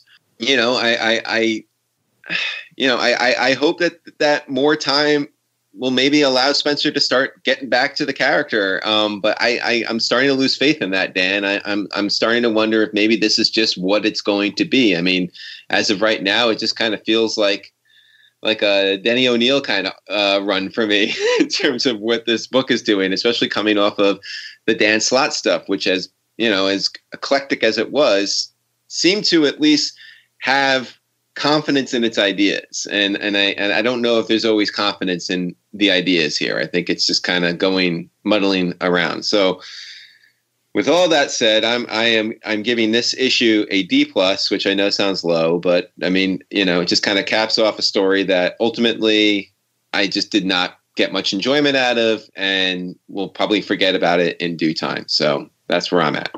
And for me, I think this arc and this issue are pretty solid comics, but not great Amazing Spider-Man comics, and that's a tricky thing. I would just wish that, personally, although I'm not sure that 40-year-old readers are the ones who should be determining where Marvel should go with this. I totally recognize that maybe they have reasons for like removing Peter himself, removing the specifics of Peter's life from the current continuity. I don't know. I hope not. But yeah, I think there actually are like some kind of bold ideas in a lot of these stories, but I feel like the stories don't really get to those bold ideas or to taking a stance on those bold ideas until kind of late in the series or late in the story. So, here we get all of that, Spider, who is the hunter, all that kind of stuff that feels warmed over. And then it ends with this kind of rousing speech, attesting to the humanity of the man rather than the spider. Stuff we've seen before, but done with like real conviction and I think real power. And it does feel to me still like there is an element of a corrective here, like Spencer is saying, like, we're not going to get hung up on all of that dark totemic stuff here once and for all. It's the man. Sure, I'm glad about that, but it does feel like we're dithering getting to that. And I personally, I want to see a bold Peter Parker doing interesting things and being challenged. And honestly, I don't know that that's what Marvel's interested in right now. You know, we have the Spider-Man Life Story series going on right now, where, you know, Peter is at the center, and all of the trauma and horror that he has experienced as Spider-Man, you know, shows up in him in every panel. And I find that series really interesting and powerful. I can kind of understand if Marvel wants him to be something of a blank right now. I think that's the wrong move, but maybe that's what they're doing. I mean, admittedly, Spider-Man Life Story is specifically geared for audiences like us. Like, it is stuffed full of visual nods to ancient continuity that makes someone like, you know, the three of us just scream out in joy about it, because it's everything we love about the character. And, you know, I don't know how many people who are new to Spider-Man are reading that and really understanding what's going on in that book. In you know, I mean, literally, it is advertised by the decade, you know, as a summation of the decade, and I find it very clever in that way. And Mark and I will be talking about that in full when that book is done. But you may be right there, Alan.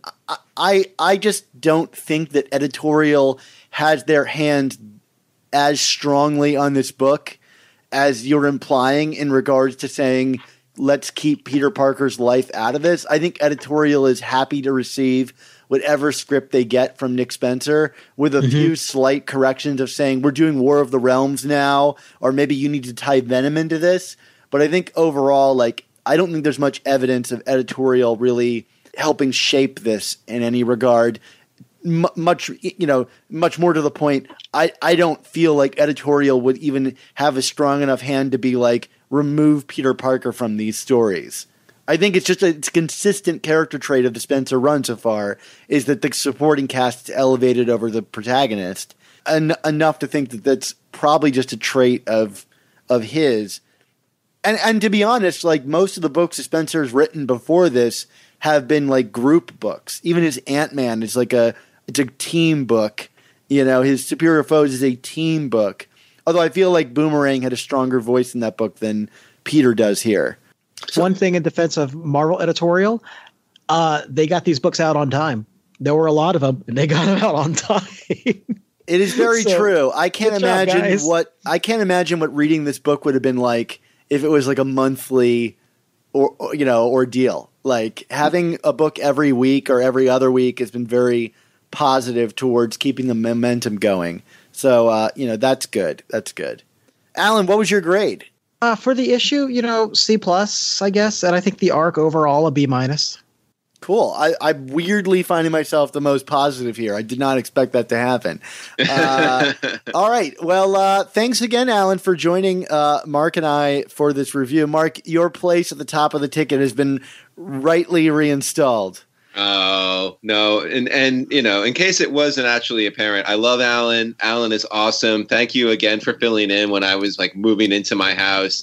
As it was told, today I was cutting my lawn of my house. I mean, I'm just living the suburban life now while you city boys do your thing. Well, Alan, you're not a city boy, right? You're a suburb boy. No. I'm in Jersey City, which, as if you read Miss Marvel, which gets a lot of the geography right, it's a borough. It's just in Jersey. Okay, well, fair enough. So anyway, I'm the suburban boy here, but anyway, I mean, I could never take your place, Mark. I am to your podcast like about what the kid from Iron Man 3 is to Endgame. Like, I'm just standing there at the funeral, like, hey, this is nice. I'm glad they called me. Which one of us is dead? Peter Parker. Oh, there you go. Well, that's a great way to end it. This episode wouldn't be possible without the support from our wonderful Patreon subscribers, whose patronage allows us to assemble the guests we have on the show and do all of our research. If you enjoy the show and want to help us continue, while also getting amazing bonus content and additional episodes that we never release publicly, go to our show notes and check out our Patreon page and consider joining our team. Hunted won't be over without an obligatory epilogue issue to close out the series. We always get one of these, whether it's deserving or not. Right, Mark? Absolutely. We love our epilogues here. Well, find out what you, Mark, and I thought in our review of Amazing Spider-Man number 23. Hey man, we are branding and branching out and referencing movies. It's all about that. But no, what we're actually here to talk about, Dan, of course, is the newest issue of Amazing Spider-Man. That's issue number 23/824 for those still keeping up with that legacy numbering. This is the epilogue of Hunted. In case you just didn't get quite enough of the of that storyline, there's one more part for you. And add another artist onto this book. Yes, but it's Ryan Ottley, and I hope you agree with me here. Welcome back, Ryan Ottley, right? Yeah, I loved it. A lot of this issue is like silent, so we really get to see him kind of like strut his stuff. Yeah, which makes me think like, oh man, why wasn't this guy drawing this book the whole time? I think there's only so fast he can produce artwork. I know. It's just very frustrating when like you're like, oh wow, like Craiju or sorry, I know Craven's kid. He looks like everything looks really cool and kind of little different and edgy. And I think like this storyline really could have used that throughout. But instead we get it in the epilogue. Mark, I want to correct you. This is not Craven's kid. This is Craiju. Alan has demanded that, and we're sticking with it. All right, I'm sorry. Craiju. Let this character forever be known as Craiju. Yes, you're right. You're absolutely right, and I'm sorry to Alan. So why don't you bring us in, Dan? What do we got going on here besides a lot of silence and a lot of cool artwork? What's being epilogued here? What else do we need to know about the aftermath of Hunted? Well, in case you didn't know, Kraven is now dead. And so there's this really nice little party going on where they're burying Kraven. And by they, I mean Craiju and like a bunch of randos who I'm like, oh, okay, I guess Kraven had like some buddies or something. Or like they run the Kraven estate. Where is this located? Is this Central Park? Because he was originally buried in Central Park, right? In some ambiguous cemetery in Central Park. But now I don't know where we are. Nor do I know. We do know that the Avengers are there after like the force field comes down, and they're just kind of like, well, this isn't great. Yeah, I think that's a verbatim what they say. I mean, all the way down to Captain America telling kind of a Waka Waka himself, right? Yeah, absolutely. So we'll get to that in a minute. I like this opening. I thought it was really kind of like nice, the silent moments. After the funeral, we get like Craiju destroying his father's memorabilia, which I found to be interesting. I mean, he must be angry, obviously, that he killed his own father, inadvertently. But, an interesting way to see like what is powering this character is his kind of rage both at himself and his father's legacy in some way. It's a Spider-Man book, and we got to have some form of Kraven going on, I guess, right? I mean, yeah, that's like the weirder thing about this issue and the story overall. I think from like a helicopter point of view is this issue kind of underlines that nothing really happened in this story, and not all comics need to move major plot forward. But I can't help but think like a lot of the stuff we learn in this issue kind of showcases how like trivial this whole story was, right? Like we've got Kraven who's killed, and we got another Kraven that's, for all intents and purposes, the same dude taking his place. Well, yeah. I mean, if I could just cut you off immediately with that, Dan. I mean, it just demonstrates the like you said, the true lack of consequences here. And I'm about to make I'm going to make a hot take here, Dan. At some point, can we just end these legacy characters? You know what I mean? Like, if you're going to kill a Kraven again, let's just, like, no more Kraven. No more Kraven-off stuff. Like, it's just over. You know what I mean? Like, why, let's find other characters to do stories with. Like, why does there need to be now Craiju carrying on the legacy, vowing vengeance against Spider-Man? Because we're just going to get the same kind of stuff, the Scott Evil version of Dr. Evil instead. I just don't care for it. Like there's nothing about Kraven Jr. that enthralls me or captivates me. I mean, I know, like you said, him inadvertently killing his dad gives him a certain pathos. I guess that's kind of interesting. But at the end of the day, like, this was supposed to be like the end-all be-all Kravinoff story. And it's like, we're just going to end up rehashing this at some point down the line when someone wants to play with the Kravinoff lineage again. And we're going to be back here again. And I'm just done with it. Like, let's just move on. No more goblins. No more Kravinoffs. Like, come on. Move on, creators. Yeah, I mean, it seems like this is, like, bound to happen. It's almost like the will of, like, the Force in, you know, Spider-Man comics is that nobody can truly go away. And so it ends up removing any and all of the stakes of it. Like, it seems like this was done just to clear up the character and allow him to move past being the guy that killed himself, right? But, like, that was interesting. And undoing this now and just getting Kraven back almost undoes that interesting. And now it's like it's been undone twice. And inevitably someone will do that same story-ish thing again. Like when we get Kraven's new hunt or whatever it is. It was such a pivotal moment for the character. You can't really escape the shadow of that. And, you know, maybe someone will do something interesting with this new guy. But he's just Kraven again. And, yeah, I don't know. Like, I'm open to it, but it seems like it was done just for the very nature of cleaning things up. And I just don't think cleaning things up is enough for a story. I mean, especially when you consider the fact, like, I actually kind of liked the whole premise of, you know, going back to the Gauntlet and the storyline during the Brand New Day era when they resurrect Kraven the first time, and the fact that he doesn't want to be back. You know what I mean? Like, I thought that was a really cool twist. Like, it's like they go through all these paces. His family goes through all these paces to bring him back. And then it's just like, no, why the hell did you do that? And basically him trying to find every way possible to undo that error. And now it's been undone. So, like, again, like I said, like, to me, this closes the loop. The story is over. And you're right. It's inevitable in comics, but, like, if it ever was a time to close the loop for good, I feel like this is where you close the loop on Kravinoff, and we're just not going to get it. So I guess moving forward, we do. I don't know.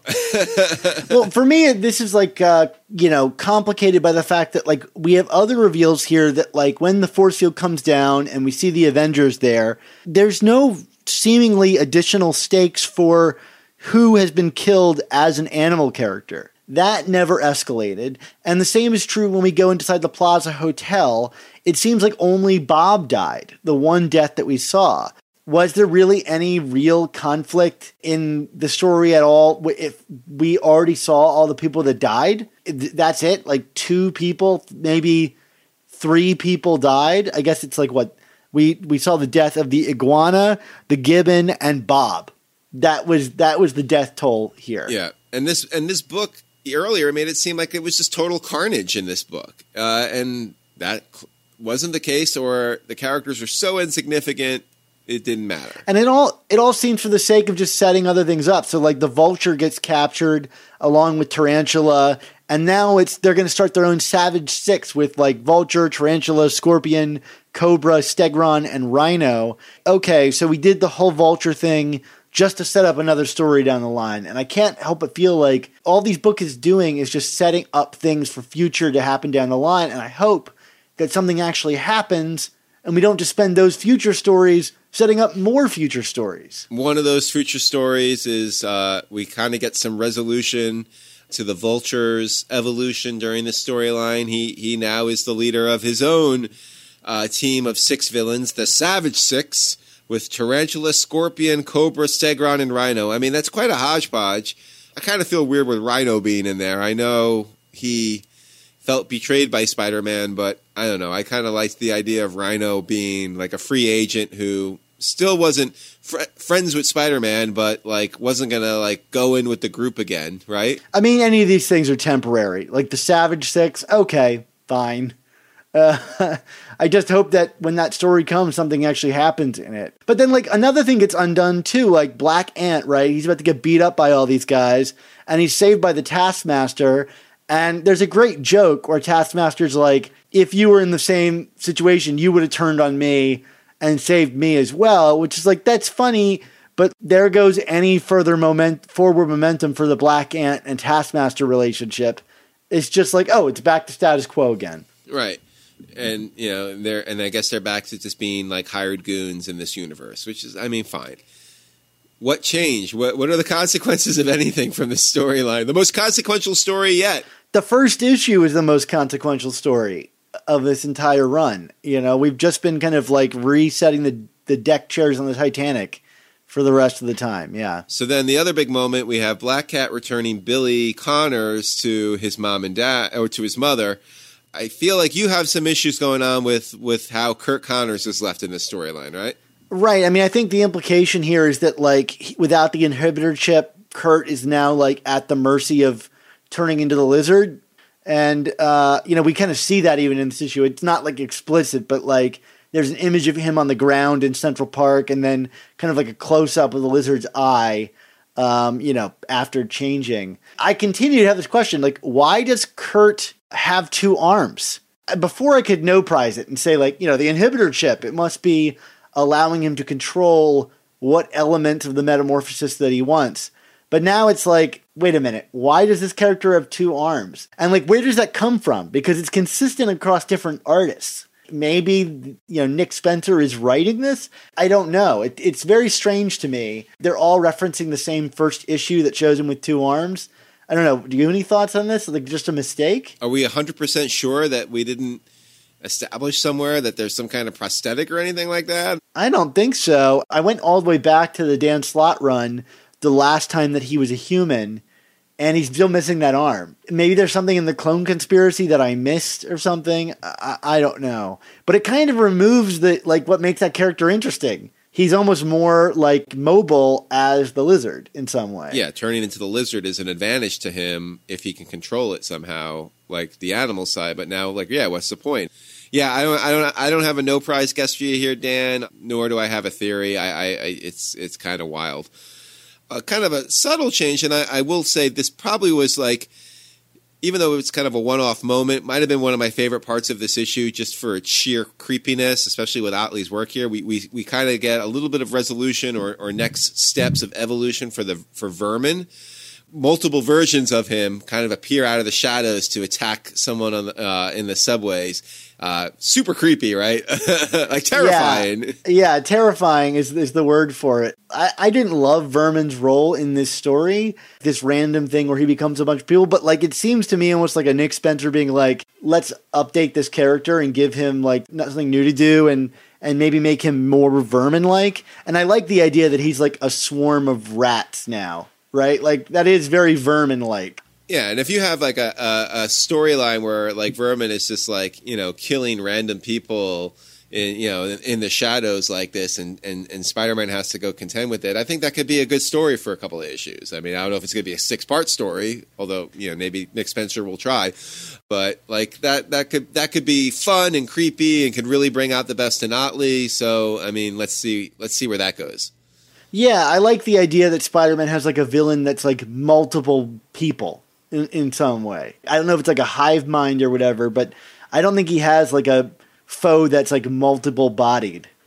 Yeah, multiple bodied, and also, like, we do sometimes lose sight of the fact that it is Spider-Man, and spiders are obviously carnivorous animals, if you will, and they're kind of creepy and skin crawly on their own. So to kind of, like, have Spider-Man versus the rat, or the swarm of rats, I think there's, like, a lot of potential, especially if it's drawn by the right artists, of, like, a really creepy Halloweenish kind of motif of a story that is like of the Monster Magazine form, but obviously with the Spider-Man sensibilities. I don't know. Maybe I'm stretching things out here, but I think it could be pretty cool. But I think the real highlight of this issue is how it ends. Or, like, right before it ends, which is, like, Peter this whole time is freaking out that something is going on with MJ because of the mist that he'd been huffing that showed him, like, the potential future with glass and blood on the floor in the apartment. And so he swings over, and the window is legitimately broken, and he goes in, and there's blood all over the floor, so far, so good. And there's a scream that comes, and we discover that MJ slipped on some of Peter's costumes or clothes and put her arm through the window and, cut herself up, and then was screaming because she saw Peter in the black costume, which is a nice callback. What did you think of this moment? Because honestly, I thought this was great for a number of reasons, but also Alan Scherstl kind of called this all the way back in the first part of our Hunted review. Kind of shows that evolution between Peter and MJ that we've been looking for since day one, which is like, you know, like, can we not have MJ be the damsel in distress, but have her be, you know, a character with her own agency and not always needing to be rescued. So I like that they kind of like, instead of, you know, tap dancing around that, went right to it. And like you noted, there was some good references to earlier stories in terms of the black costume and stuff. It's interesting. I mean, we'll see where it goes from here, but I feel like we kind of, throughout this arc, have gotten a moment here and there where MJ actually seems to be evolving as a character, but then like that stuff gets tabled for, you know, them making out while they go bowling or something. So I don't know. What do you think? Yeah, that for me is the big thing, is I want to see this followed up on. There's a nice, really touching moment between the two where they embrace, and, you know, Peter is crying because his fears have so overwhelmed him. And I really liked that a lot. I'm hoping that the conversation evolves into what Alan was getting at in our review, which is, can we address that it isn't just MJ's fears about Peter going out that ended their relationship before, but also Peter's kind of like overly doting attitude where he like feels this kind of immediate reaction that MJ is in trouble and that he has to be the one to save her.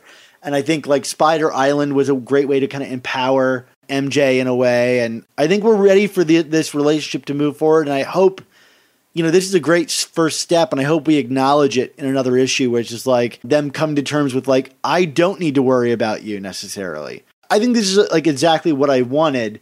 I don't know if it's totally earned. The shush thing is wearing on me, but in its own way, this was a nice moment. All right, well, you just mentioned Shush, so we obviously get some reveals here in terms of setup. What'd you think of this? I mean, we're getting more hints, but again, we're still kind of like, can we just get to this already? You know what I mean? Right. Am I getting impatient here, Dan? Am I poo-pooing long-form storytelling right now? No, I don't think so. For me, the Shush thing is like, I need to see him take action. Now, what's interesting here is that he specifically spells out, or it, whatever it is, spells out that it is not willing to take action, right? Just like we talked about before, in his centipede form, he, whatever, they suggest that they don't want to harm MJ because she's innocent and cares for innocence. And what Shush is really doing is trying to protect her from Peter's damage, right? Peter is the one that's going to end up harming her to the point of killing her. And when Peter does that, it will allow for Peter and Shush to be alone. And this is what's confused me. I'm sorry if I'm speaking kind of like broken up here, because I'm trying to get this right in my head, which is Shush both expresses a desire to protect MJ from the damage Peter will ultimately do to her, but also seems to express joy about that they'll finally be alone together. I also want to like, and I'm not trying to be overly pedantic here, but do want to keep pointing out the fact that he doesn't refer to Peter as Peter. He refers to him as Pete, which I still think is a key to this, because Pete is always a familiarity. There's an intimate familiarity with Peter Parker from this person. It seems clear to me that Nick Spencer is really working over these words. Like, they are deliberately chosen, each word that we get. But it is very confusing, which, like, to me suggests it's not like a simple answer. You know, I've seen a lot of people thinking that it's like Carly Cooper, but like there's a certain amount of history implied here, like knowing how many people Peter has injured and this desire to like own Peter in some way. I really my initial guess remains my best guess, but there's such conflicting suggestions here. It almost implies like a level of like fate, right? It's like, I'm not going to hurt this person, but I know that you are going to hurt them, which will inevitably bring us together. It's so strange to me. I don't really know what to think of it. I agree with you. I still think your initial guess about who this character is or the relation here is probably the closest version to the truth. I've had a couple of people who are really pushing the theory, and I think we talked about this on the show a few times, that it's maybe the corpse of Otto Octavius when it had Peter's mind in it,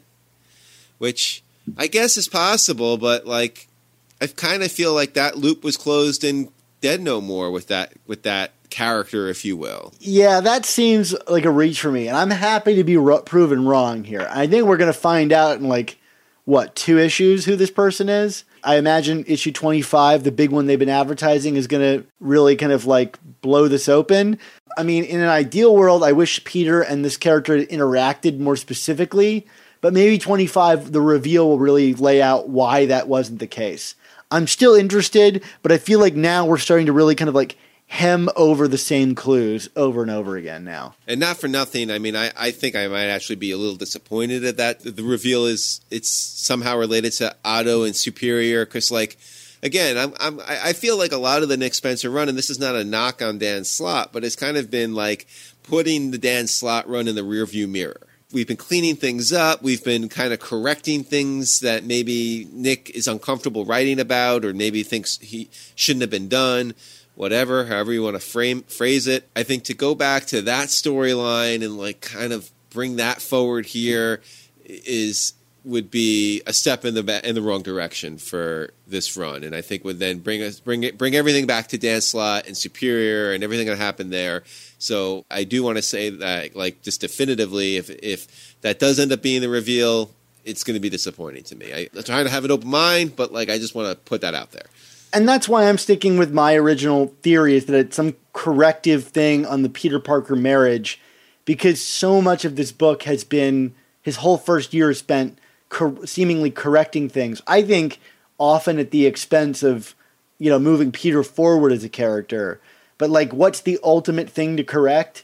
It's dealing with the marriage. And that's why I've still kind of clung to that. Is that seems to be Spencer's MO. Is going back and dealing with things that bother him. So this would fall right in line with that. We'll find out soon enough. It's all too vague and bizarre for me to really grasp onto. It's probably some really weird high-minded comics thing. So, I mean, we're going to find out sooner or later. At least I hope so. I hope it doesn't become a bungled Hobgoblin thing. But I feel like the writing on this one is a lot more nailed down. So, of course, after the Shush reveal, we kind of get some final moments with the family Kravinoff and Krayju. As we alluded to earlier, he has assumed the mantle of his father. Surprise. But then we do get a pretty cool reveal on the very last page, right? Yeah, it's we see these guys from earlier that we mentioned that are at the funeral, the random dudes. And it turns out one of them is the Chameleon, who is kind of acting grateful that Kraven didn't include him in the big hunt, in that his name is animalistic. And because Chameleon really was a part of the great sin, perpetrated upon Kraven, right? Chameleon was part and parcel with bringing him back from the dead, which he went through his whole family and killed everybody involved in that. So in a way, I think Chameleon is thankful that he did not suffer the same fate. I don't know, Mark. I thought the art here was super cool, even if I'm a little uncomfortable with Chameleon having shape-shifting powers. What is this character's powers? It changes like a chameleon. I'll say that. I tend to think I'm with you. I feel let's make it consistent. But if I'm being a total nerd about this, I kind of hate the idea of Chameleon having shape-shifting abilities. I mean, to me, the definitive version of Chameleon still remains that Fred Van Lente story, where he's basically kidnapping and murdering people and melting their faces off and assuming their identities. I mean, that is Chameleon, creepy, crawly Chameleon to a T. So I do hope that we get some references to that if we're going to move forward with this character. It's just not fun if you can't pull off his mask at some point, right? If he's a shapeshifter, he's literally Mystique. That's a very different thing than the kind of grounded Chameleon character that we got, where it's it can be solved. He's a different character. I feel like it fundamentally changes the character if his power set is upgraded in that way. But it was still a cool visual and cool to see this character come back. I think he's also a really underserved character. I understand that his powers aren't, like I said, in my ideal version, as whimsical and crazy in terms of big powered fights with Spider-Man, but the kind of deception and ability that he has to kind of screw up Peter's personal life, I feel has not been fully utilized. So I'm excited to have him back. Although I got to admit, I wish this had built a little bit better. These characters that are introduced at the beginning of the story, we've never seen them before.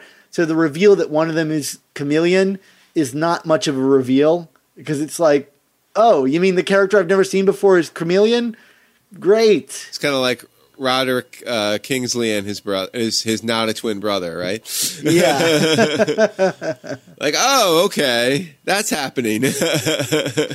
So to me, this issue, I think, is more fine on its own than it is as like the arc itself has not been one that we've particularly loved. It is an appropriately done and executed epilogue issue and sets up a lot of stuff for I'm assuming, the next year of Spider-Man. So in that essence, it's well done, but I mean, we're like you said, we're wrapping up something that we weren't completely fond of anyway. So, and I like I said in the beginning, I'm ready to just close the door on Kravinoff stuff. I'm really annoyed that Kraju is carrying on the mantle. It's like it seems so utterly predictable in the worst way. Yeah, at least give me a new wrinkle for the character. You know what I mean? This one uses lasers. I don't know. Something. Well, the old one used lasers. That's true, from his nipples. I don't know. Anything. Maybe he has double lasers in his nipples. That could be something. I'll take it. Double nipple lasers. I'll take it. So what do you think of this issue, Mark? I guess on its own. It's well executed on its own rights, although it's not my favorite story to be executing an epilogue from, so I'm going to give it a C+. And I'm giving it a B-. I think it's got some highlights in it that are worth noting. So, and read it for Otley's artwork at the very least, because there's some brilliant stuff from Otley here. Absolutely. All right. Well, thanks everybody at home for tuning in and listening to the show. Hope you guys enjoyed it. We're kind of ready to put Hunted in the rearview mirror, and I think the next few issues, if the tease is anything to be, believed, we're going to get some Shush stuff. And that has me excited. All right, I'm ready for some Shush, Dan. Let's do it. I hope the name is revealed to be Shush. Just give me that win. Well, they already stole Red Goblin from us, Dan. What else can they steal? I mean, look, take Shush. I won't even take credit for it in any way because I didn't come up with it.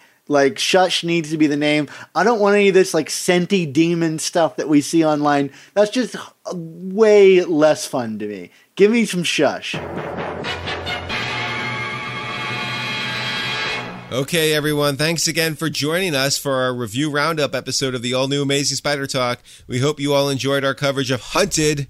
What's coming down the pipeline for us in the near future, Dan? Yeah, well, we've got, as teased before, our 9th episode of Season 3 coming at you, where, Mark, you and I are going to tackle the first few years of the Spider-Man newspaper strip by Stan Lee and John Romita Sr. What are we, Mark, back in Season 2 of our show? No, it's Season 3. The Lee and Romita Sr. connection back together again. Woo! All right. I can't wait. Looking forward to it. Also, for our Patreon subscribers, be sure to check out our Patreon page and your podcast feed this week, where we've already got special reviews of the entire Nick Spencer run up through issue number 27. Today, we talked about how Hunted concluded, but if you're enjoying Amazing Spider-Man every other week, why not help support our show and get caught up with all of the opinions of that story at the same time? Remember, for just $3.99 a month, the price of a new comic, you'll get access to our exclusive new issue reviews, B-book reviews, and more. And for $10 or more a month, you'll get access to some awesome commissioned artwork, this time from Barry Kitson as he depicts the tremendously sad moment that Spider-Man learned of Gwen Stacy's demise. So sad, Mark. So sad. Who could have seen it coming? Nobody, Dan. Nobody. Well, also, if you want more Spider-Man goodness, check out our sister show, The Untold Talks of Spider-Man, as this week they discuss the epic graphic novel Amazing Spider-Man Hooky, that very strange graphic novel. Epic is one word I don't know I would have ever used to describe that, but absolutely check it out. Okay, well, plus we've got the amazing Spider Slack community for you to join. Just check out this episode's description for a link to join our Spider-Man talking community, where you can dispute whether or not the use of the word epic was appropriate for describing Amazing Spider-Man Hooky. I love when we pick nits, Dan. It's so great. And speaking of picking nits, Dan, where can we find you on social media? I'm always picking nits over at SupSpiderTalk on Twitter. Also, check out our new Instagram for Amazing Spider Talk. It's at Amazing Spider Talk. I'm experimenting with that format and trying out new things over on Instagram. I'm not sure how successfully, but I'll leave it to you guys to let me know. Now, how is that for an advertisement? Mark, where can we find you on the internet this week? Well, you can find me on Twitter at Chasing ASM Blog. You can always buy my book, 100 Things Spider-Man Fans Should Know and Do Before They Die. And I'm on Instagram. I mean, it's usually me posting about running and beer, but I'm at Mark Ginocchio. So why don't you check me out on Instagram and then sign up for our Amazing Spider Talk Instagram page, right? I'm always loving how much you're living both a healthier and less healthy life than I am at any given point in time. You're like the Pandora's box of exercise. I am the Schrodinger's cat of health. You know, there you go. That is what I meant to say. The cat is either running a marathon or really drunk. Or both. You just don't know until you open the box. It's weird that Amazing Spider-Man talking is kind of falls directly in the middle of your behavior. Absolutely. Yeah. Well, look, as we're pondering that, there's plenty of other things to ponder, like the motto for our show, which was sure to give you a think. Mark, what is that thing we're going to be thinking about this week? Of course, we will be thinking, with great podcasts must also come the all-new Amazing Spider Talk.